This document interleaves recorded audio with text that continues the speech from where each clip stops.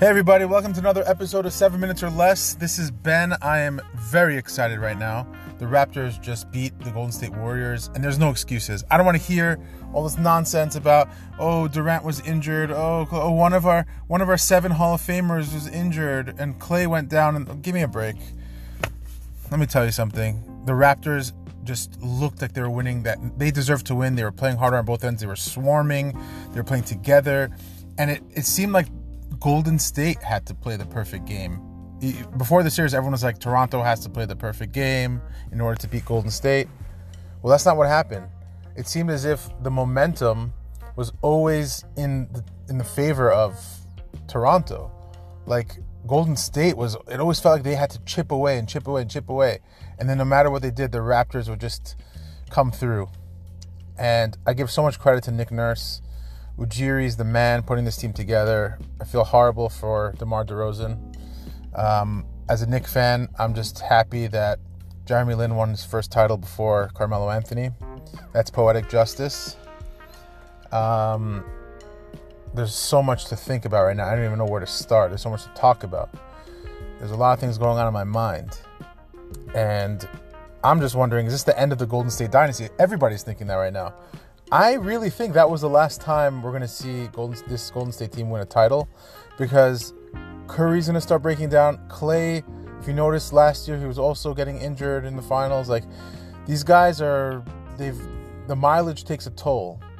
And it's not like these guys are crazy physical specimens. Like, even LeBron, who is started to break down for the first time. So I think you're going to start seeing that. Curry had ankle issues early on in his career. It looked like Clay's knee buckled, and who knows what that's going to be.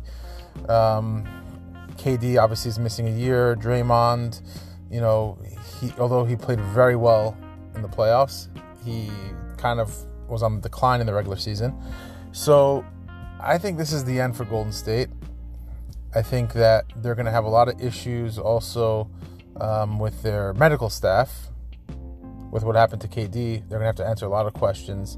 They're playing Looney through pain because he's just Looney, even though he's a free agent to be. And Clay played through some, injuries, and they were protecting their investment, Klay Thompson, not really their investment in Kevin Durant, and that's a problem. That might backfire against them. For those of you who think that Durant will never be good again because of all of these people who had Achilles injuries, and you can go through the list. I mean, it's unbelievable. Like LaFonso Ellis, he never averaged 15 points a game after the torn Achilles. Only Dominique, right? He was the only one who was good. Elton Brand was bad after it. Kobe Bryant wasn't good anymore. But I will make the argument that Kevin Durant will be very good. He might not be top 3, but he might be a top 7 player. I think he can easily become, at the very least, a more athletic version of Dirk Nowitzki. He can get a shot over anybody. He has the handle. He has that step-back fadeaway in the post. He can hit threes. He's a good spot-up shooter. He can pass well. He plays good defense.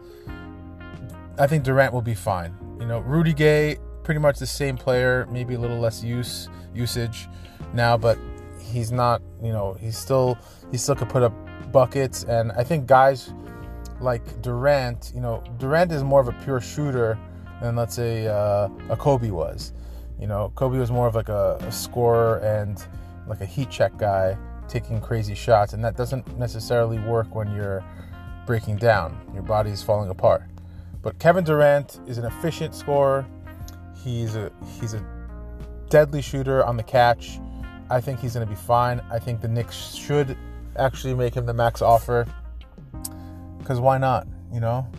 Don't give up your assets. Don't trade all these young guys for AD. Don't do it, Perry. Don't do it, Scott Perry. I'll be livid. I want Julius Randle. I want Brogdon even. D'Angelo Russell. Fine. Offer everything. Offer the moon to Kawhi Leonard. Offer his uncle part ownership. I don't care. That guy who's his manager. Do what you got to do to get Kawhi, because maybe Kawhi feels, hey, I did what I had to do. I don't owe Toronto anything. Kind of like with LeBron when he left the Cavs the second time. Nobody was burning his jersey because he came back. He did what he had to do. But now it's like, okay, I want to go where I want to go. And he deserves to do that.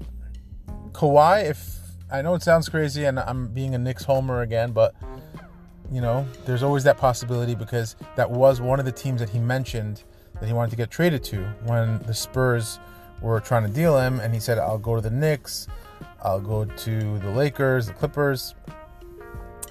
The Clippers could be an interesting one, but again, he's going west, and I don't know if he wants to be in LeBron's shadow because the Clippers are really the inferior team. It's like going to the Nets. Staples Center that's a Lakers arena, no matter what. So, I just don't see Kawhi going there.